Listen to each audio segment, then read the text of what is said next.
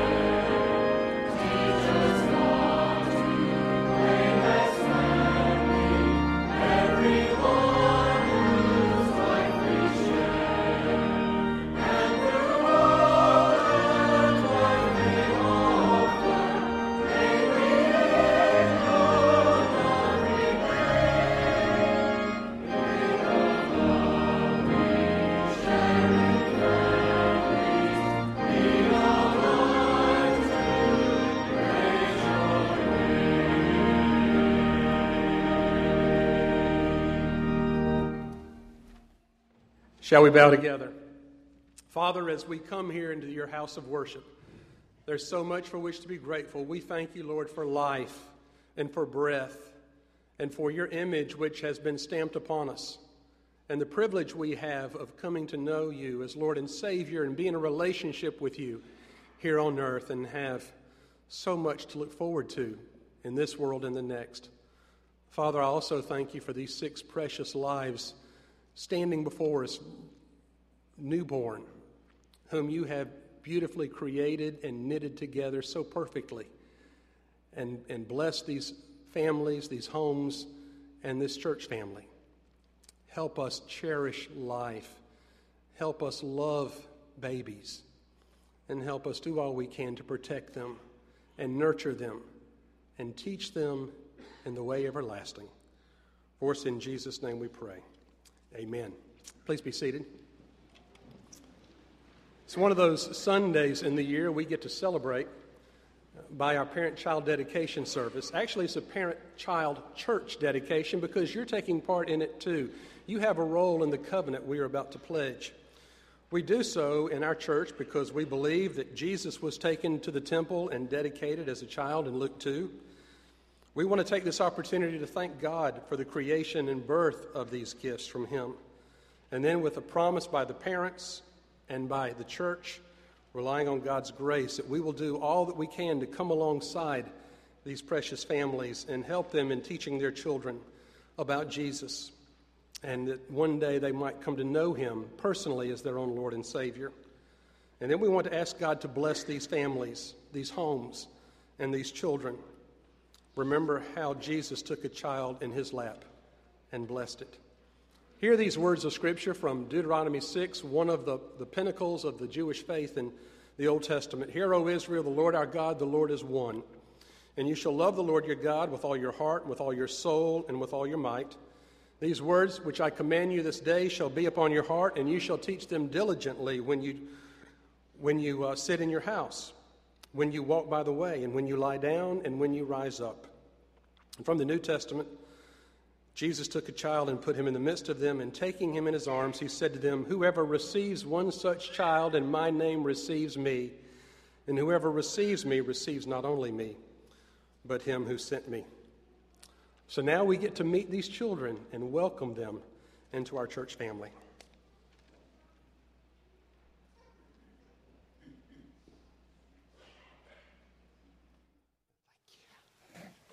Oh my goodness. He's so tall. This is Sonia and Clayton Burns, and this is West Air Burns.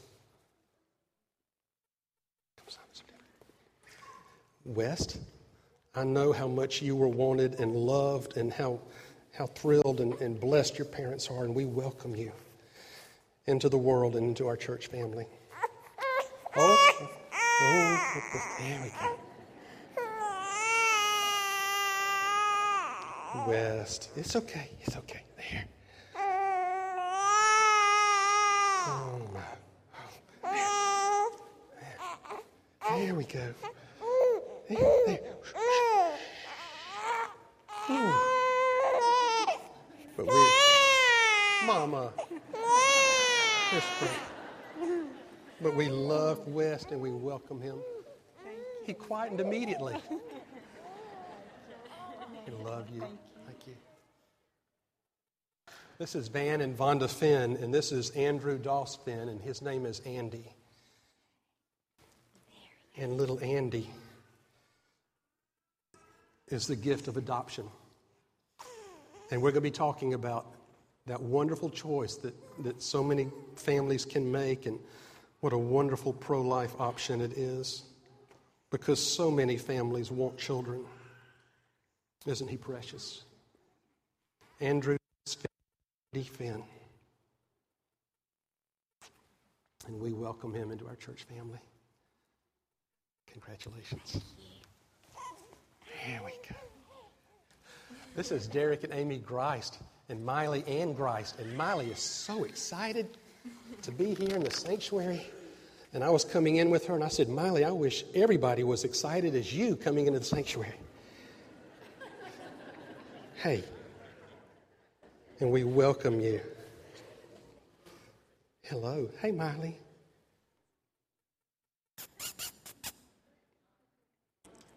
A beautiful little girl, and we welcome her into our church family, and Derek and Amy, as they raise you to love Jesus. You see Mama? Okay. And Daddy. It's a beautiful girl. Congratulations. Scott and Danielle Tubbs, and this is Ronald Tubbs Sullivan. Hey, Sullivan. How are you? Sullivan Tubbs. Scott and Danielle. Don't you wonder what's going on in their minds? But it says Jesus loved children. He took them in his lap and blessed them and held them, and the disciples wanted to hurry him along, and he said, "No. Unless you receive the kingdom as one such child, you will never receive me."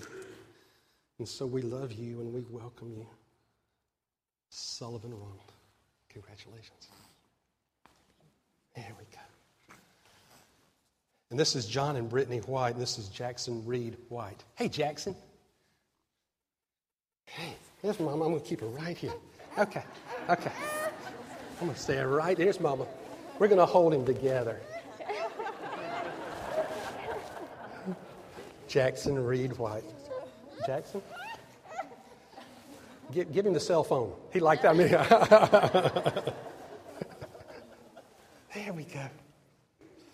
But we welcome Jackson into our church family too, and John and Brittany, and celebrate with you. Hey, we love you. There's your mama.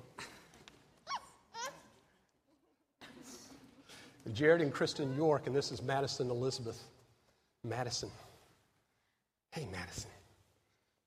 We want to introduce you to the church, and we will love you, and we want to tell you all about Jesus and help your parents as they raise you to love and serve him. Hey.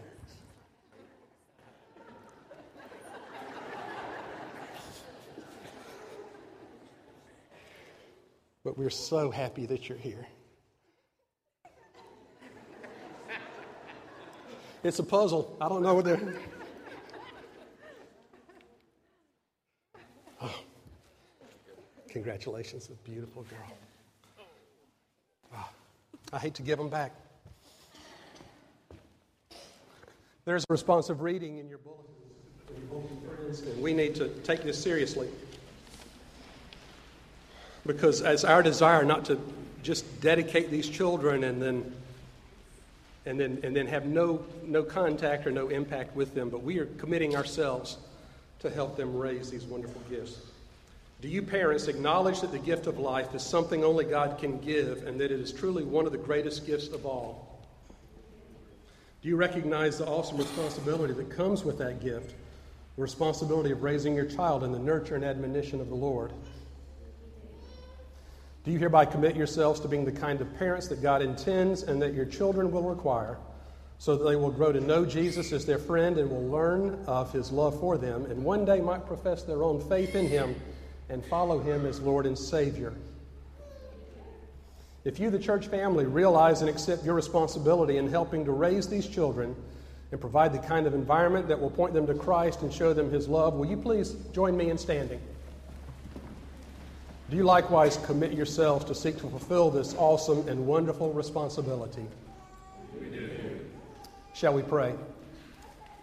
Father, we see your handiwork and we marvel. We see the heavens, the stars, every created being in the world, and we know how awesome and powerful you are. And then the crowning pinnacle of your creation, these children before us. We see your image on them. We see the breath of life which you have breathed your Spirit into them. And we know that you have a special plan for them, plans to prosper them and give them a future. We ask that you would build a hedge of protection around their families, Lord, that you would keep their mothers and fathers deeply in love and committed, and that they would find the way to raise these gifts in a Christian home, that they would come to know and love and serve you, and might one day profess their faith in you as Lord and Savior and celebrate what you're doing in our midst. We love you, Lord, and we thank you. And we thank you for these children. Bless them with long and happy lives and surround them with those who will love them and nurture them in the way everlasting. In Jesus' name we pray. Amen. Amen. Be seated.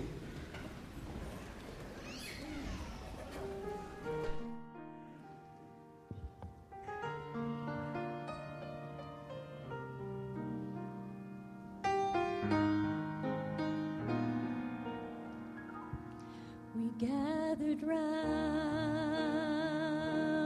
you in faith, we laid our hands on you and began to pray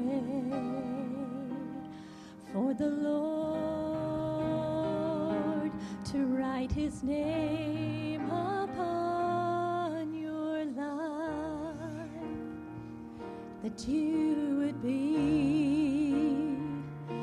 testimony of a child who believes in the love and grace of God with all your heart, with all your soul, with all your strength, with all you know. When you sit and when you rise, as you walk this road of life, my only prayer is that you know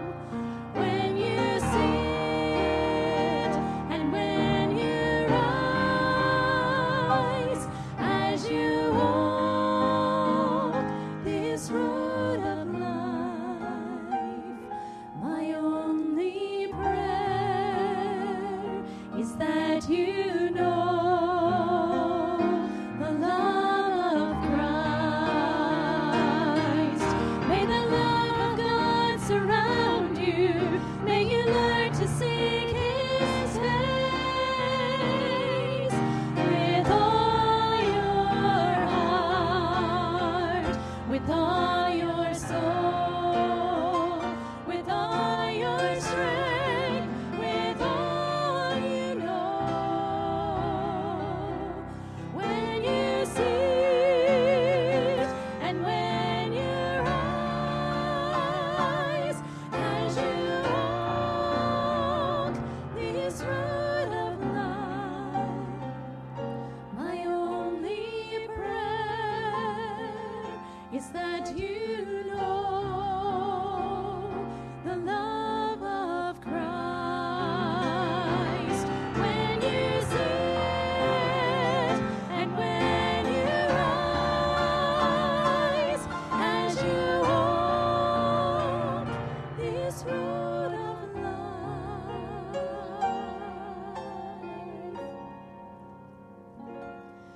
my only prayer is that you know the love of Christ.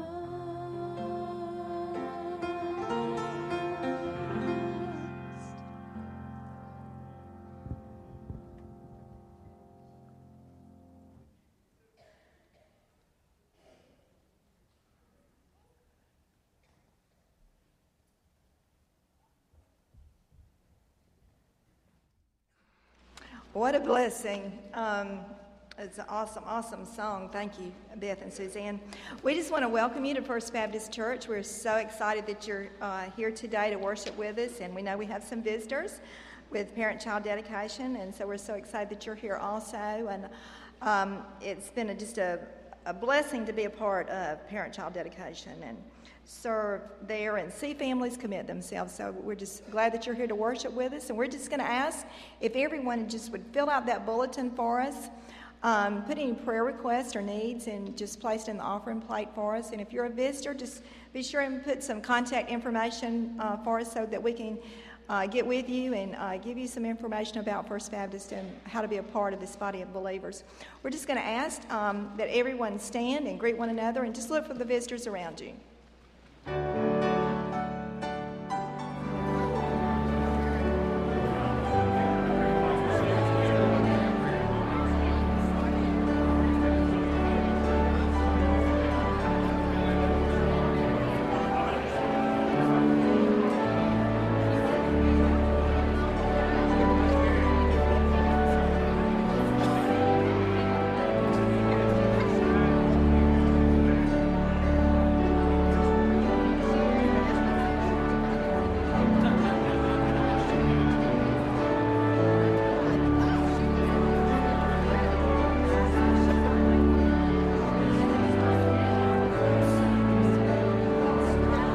Sing this chorus with us, if you will. Praise Him, all you little children. Praise Him, all you little children. God is love, God is love. Praise Him, all you little children. God is love, God is love. Love Him, all you little children. God is love, God is love.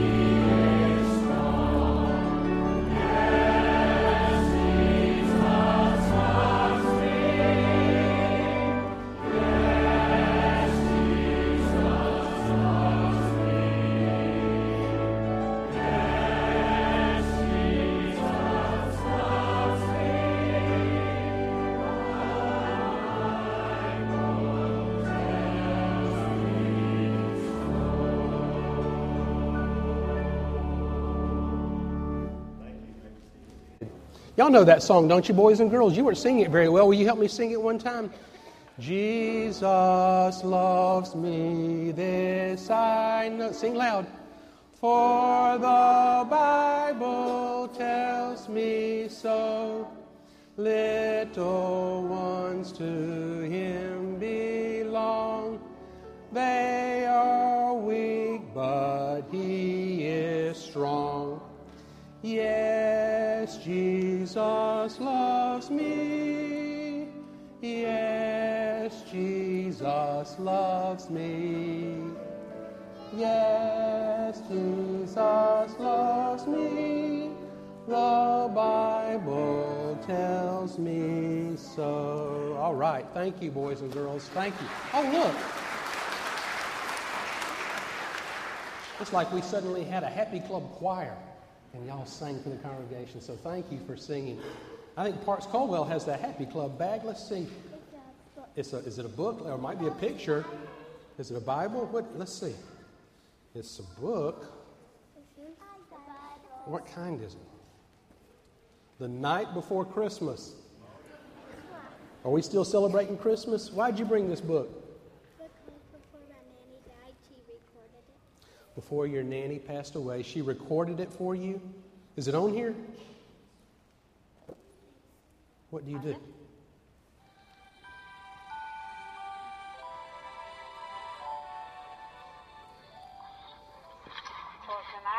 Christmas, and all through the house, not a creature was stirred, not even a mouse.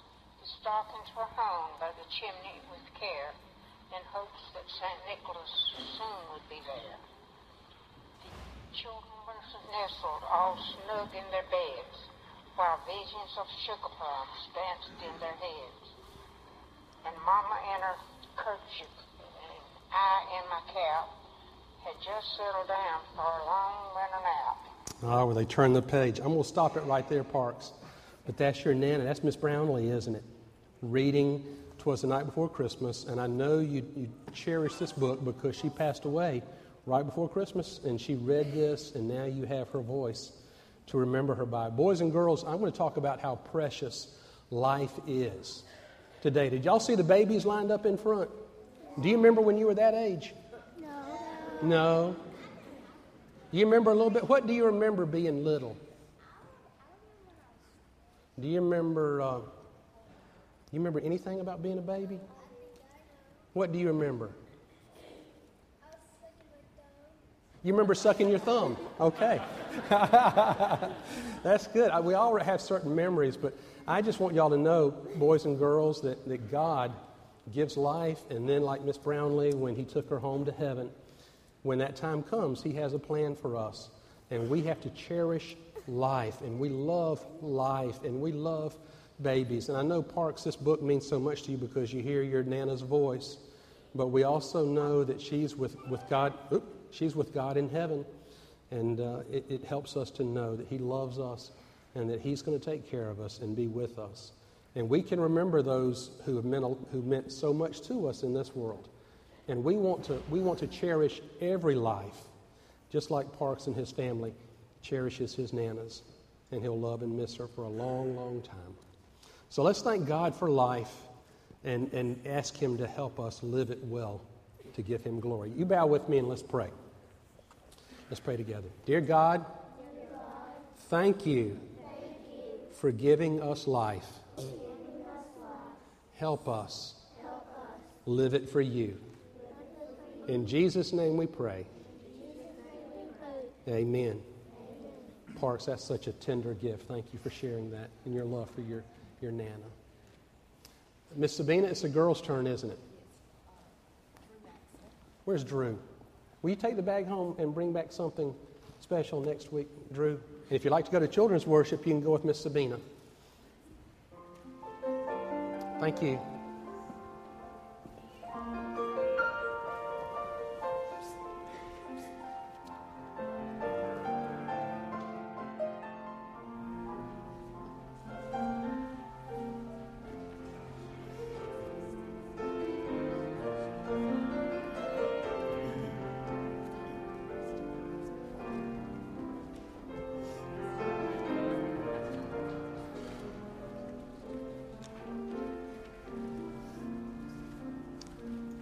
worthy of worship, worthy of praise, worthy of honor and glory. God our Father, His Son Jesus Christ. Let's sing together, worthy of worship, as we stand.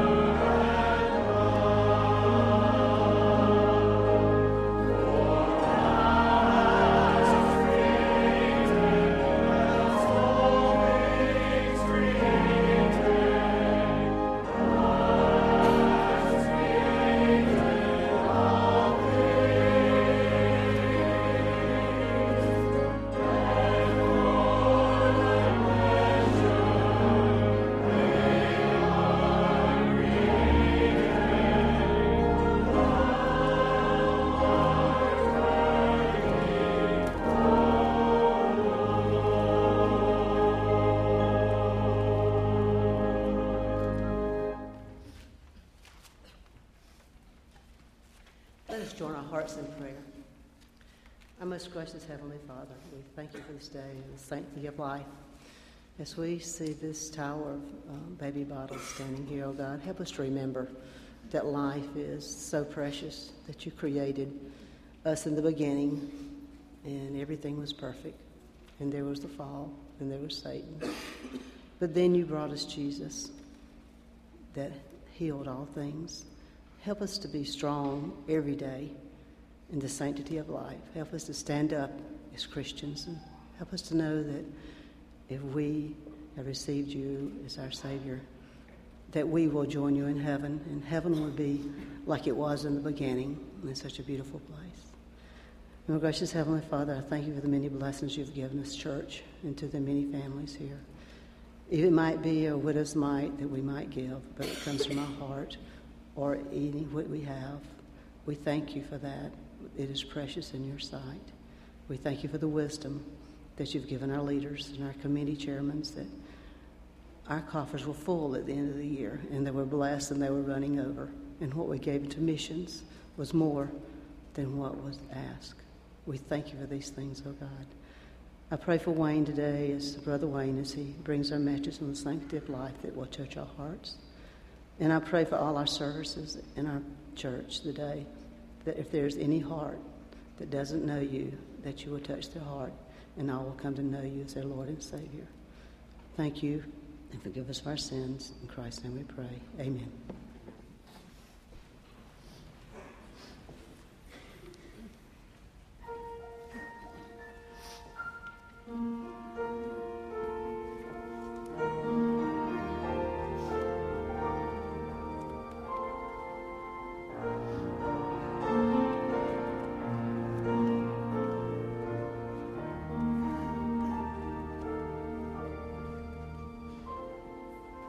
God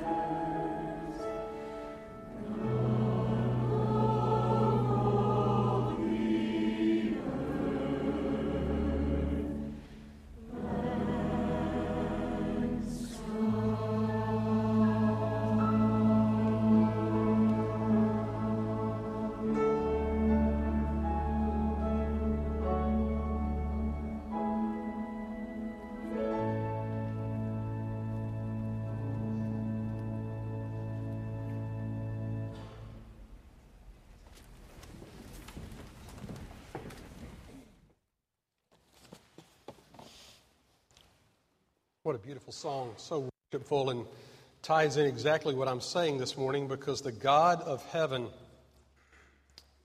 loves us, created us, and stamped His image upon us.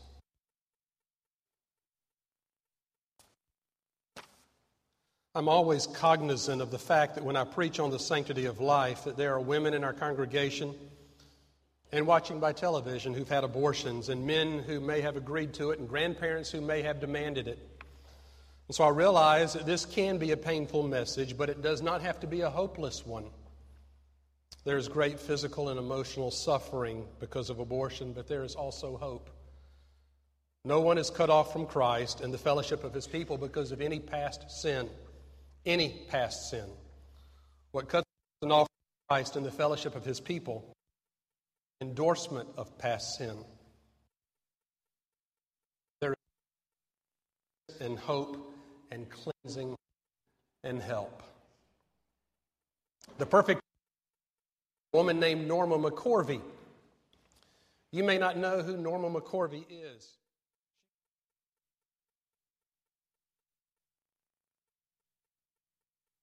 Wade.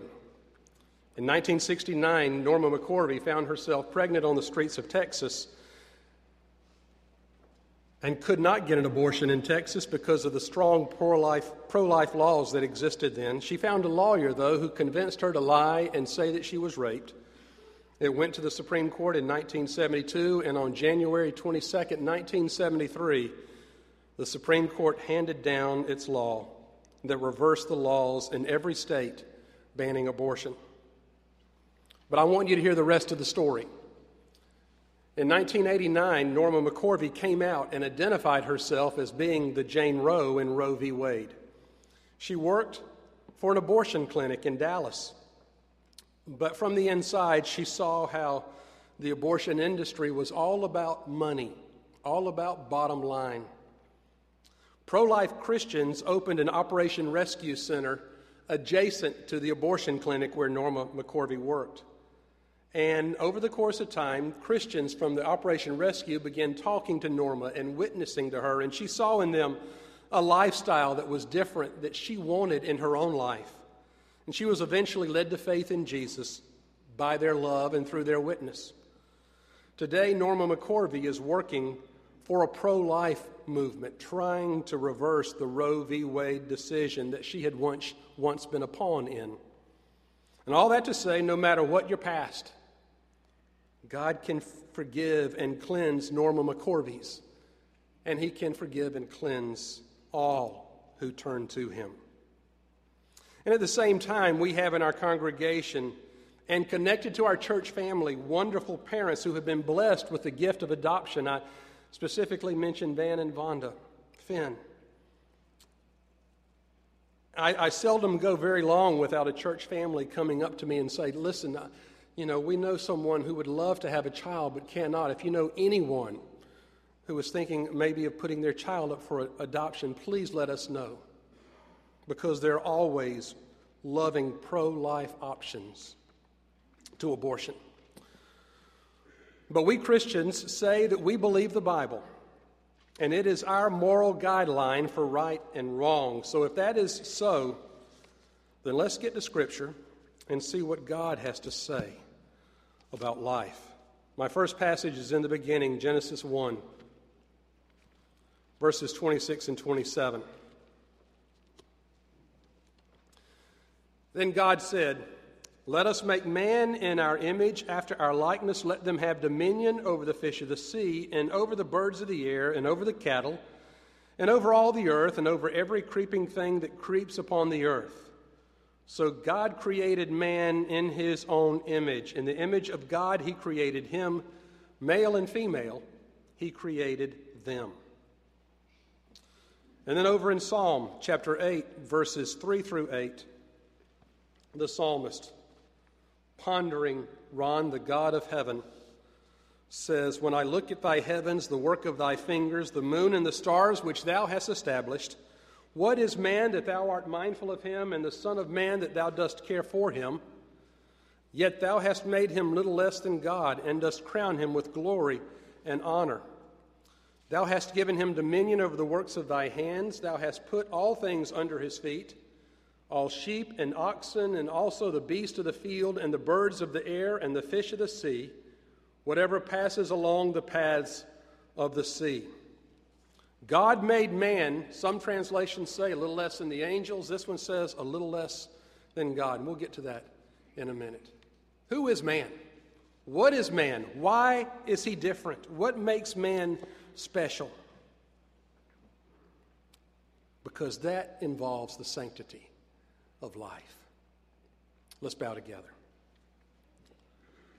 Father, we come from different walks of life and different opinions and different moral underpinnings and values, and yet we all look to the Bible for guidance and instruction and right and wrong, good and evil. And Father, we know that life is precious because you created it and put your image on it. And we know that you value life, human life, more than any other kind. Help us, Lord, see life as you see it and treasure it accordingly. In Jesus' name we pray. Amen. The most important thing I want you to see in Genesis 1, 26 and 27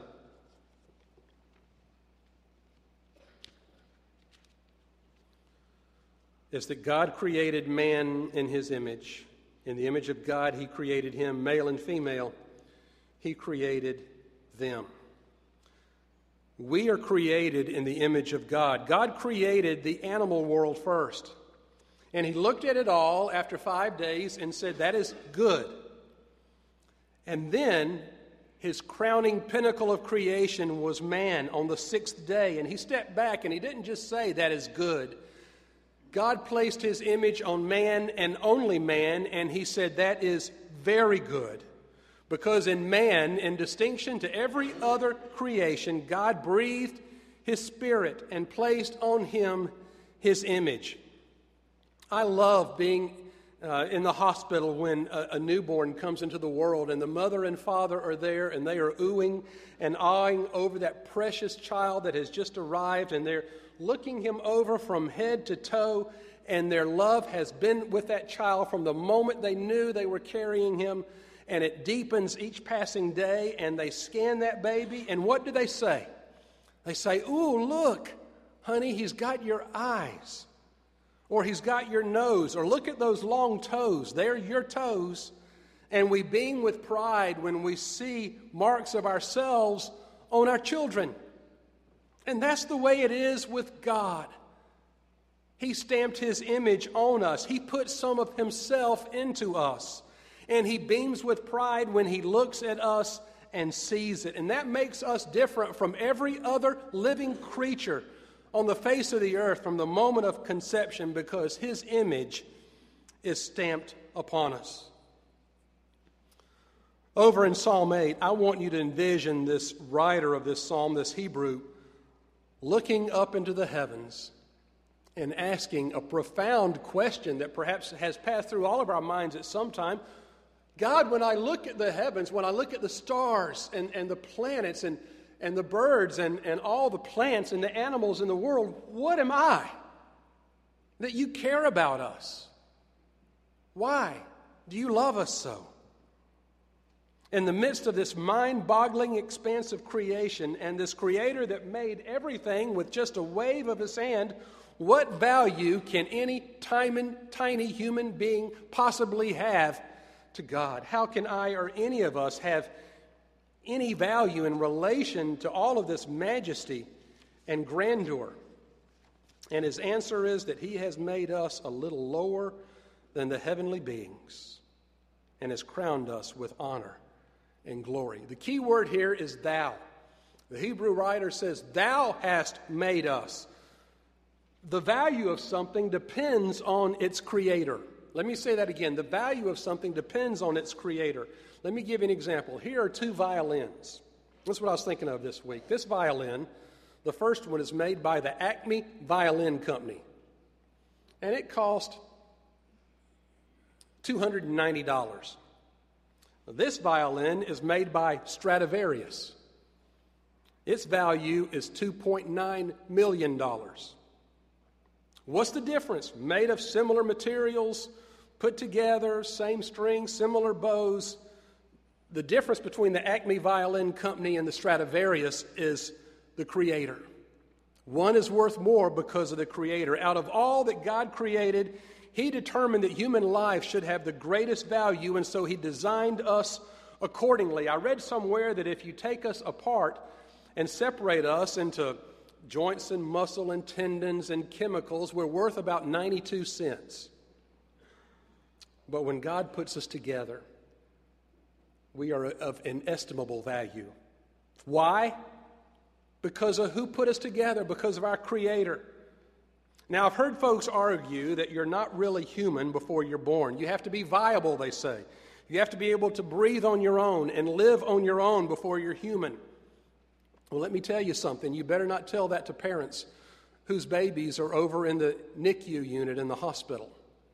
You better not tell that to someone whose aging parent is on a ventilator right now because they can't breathe on their own. God instills us with human life from the moment of conception. I heard something in a Rotary meeting a few months ago that really made an impact on me, and I don't think the speaker realized what he was saying. You've got to follow along with me because it's kind of technical, the argument that I concocted in my mind. But the speaker was from an organization called LifeLink. And LifeLink is a group that pairs up folks who have donated organs and tissues to those on waiting lists for organ and tissue donations.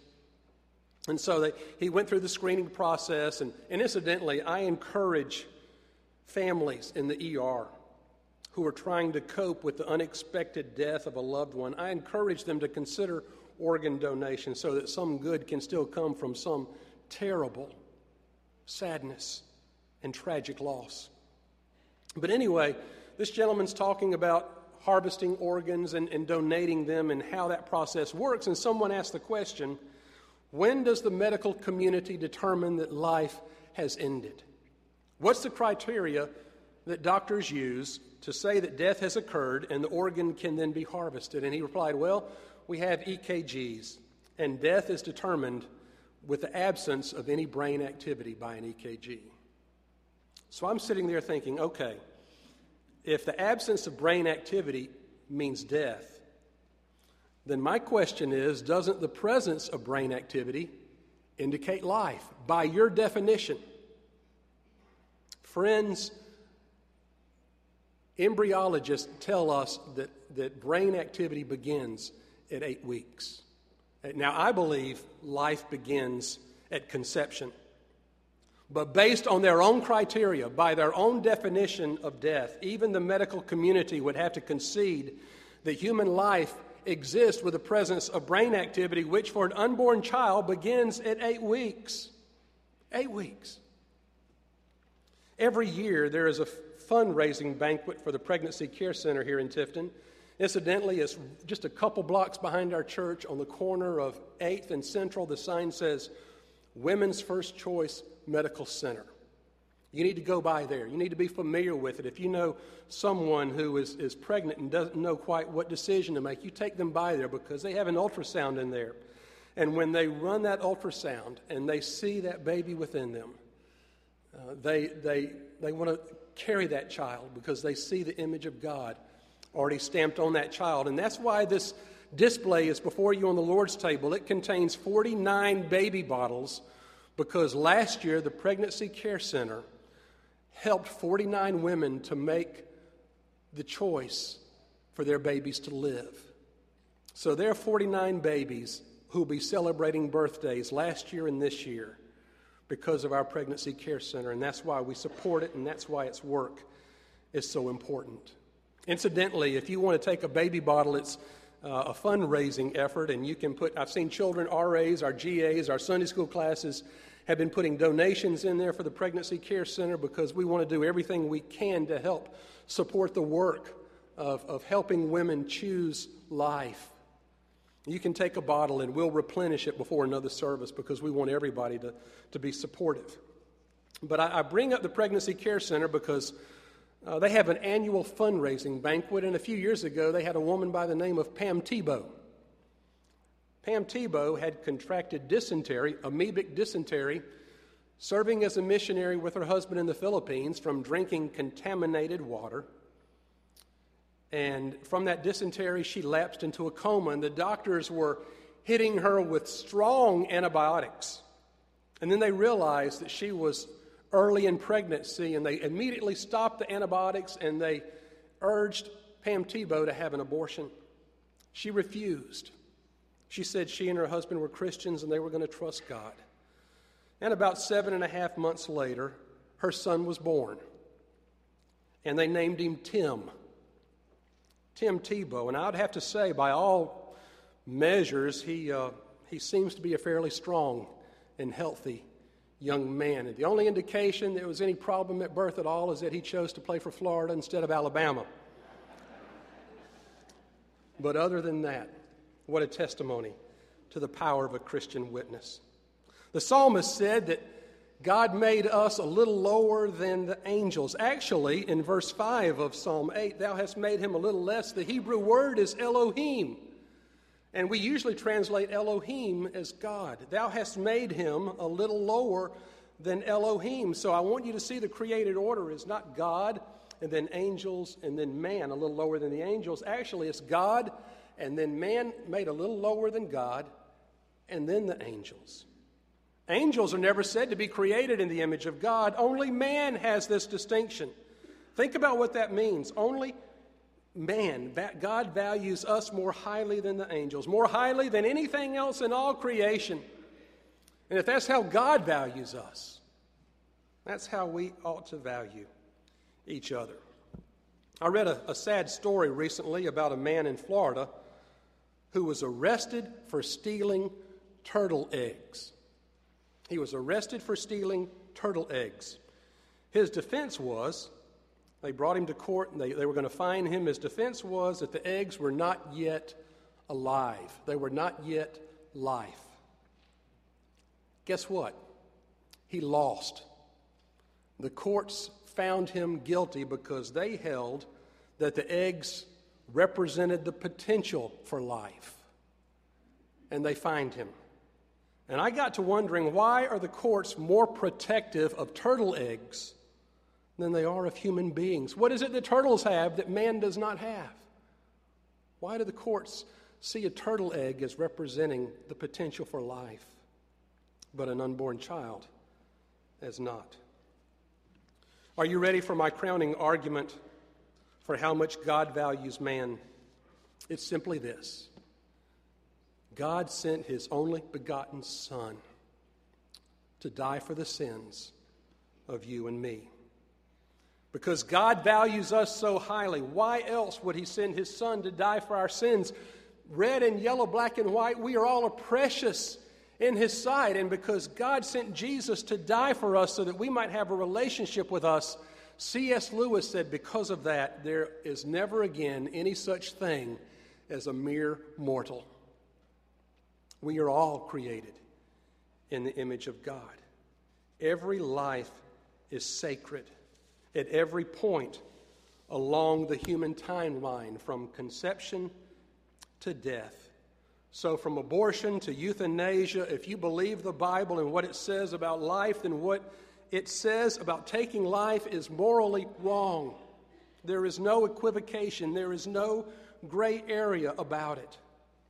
Taking life, wherever it exists, from conception to death. Precluding that, interfering with that, is usurping the position that only God should hold. I love this story by Max Lucado about a sweater he keeps hanging in his closet. He says he doesn't wear it anymore. It's too short. The sleeves are too small. The shoulders are too tight. Some of the buttons are missing. The thread is frazzled. Logically, he says he should just throw the sweater out since he has no more use for it, and he'll never wear it again, obviously. It's just taking up space in his closet. That's what logic says. But love, he says, won't let him. Why not? What's so special about that sweater? It has no label. It has no tag with care instructions in it. That's because it wasn't made in a factory. It wasn't produced on an assembly line as the product of some nameless employee earning a living. Rather, that sweater hanging in Lucato's closet is the creation of a devoted mother expressing her love for her son, knitting that sweater by hand. It is unique. It is one of a kind. It is irreplaceable. Every strand was chosen with care, every thread selected with affection. And so even though that sweater has lost all of its use, it has lost none of its value. It is valuable not because of its function, but because of its maker. And so it is with each of us. With each life fearfully and wonderfully made by our Creator, each and every strand of our bodies woven together by our Creator with love. So even when we're tired and worn out and not of much use to anyone anymore, we're still valuable because of our Creator, because of His image that is stamped upon us. He made us a little lower than Himself. We are fearfully and wonderfully made. From the moment of conception until that second we breathe no more and He takes us gently home, God has created life and called it sacred, and so should we.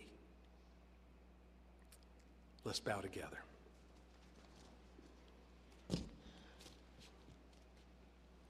God, how thankful and grateful we are for life and for breath and for your image within us. And God, we acknowledge we aren't wise enough.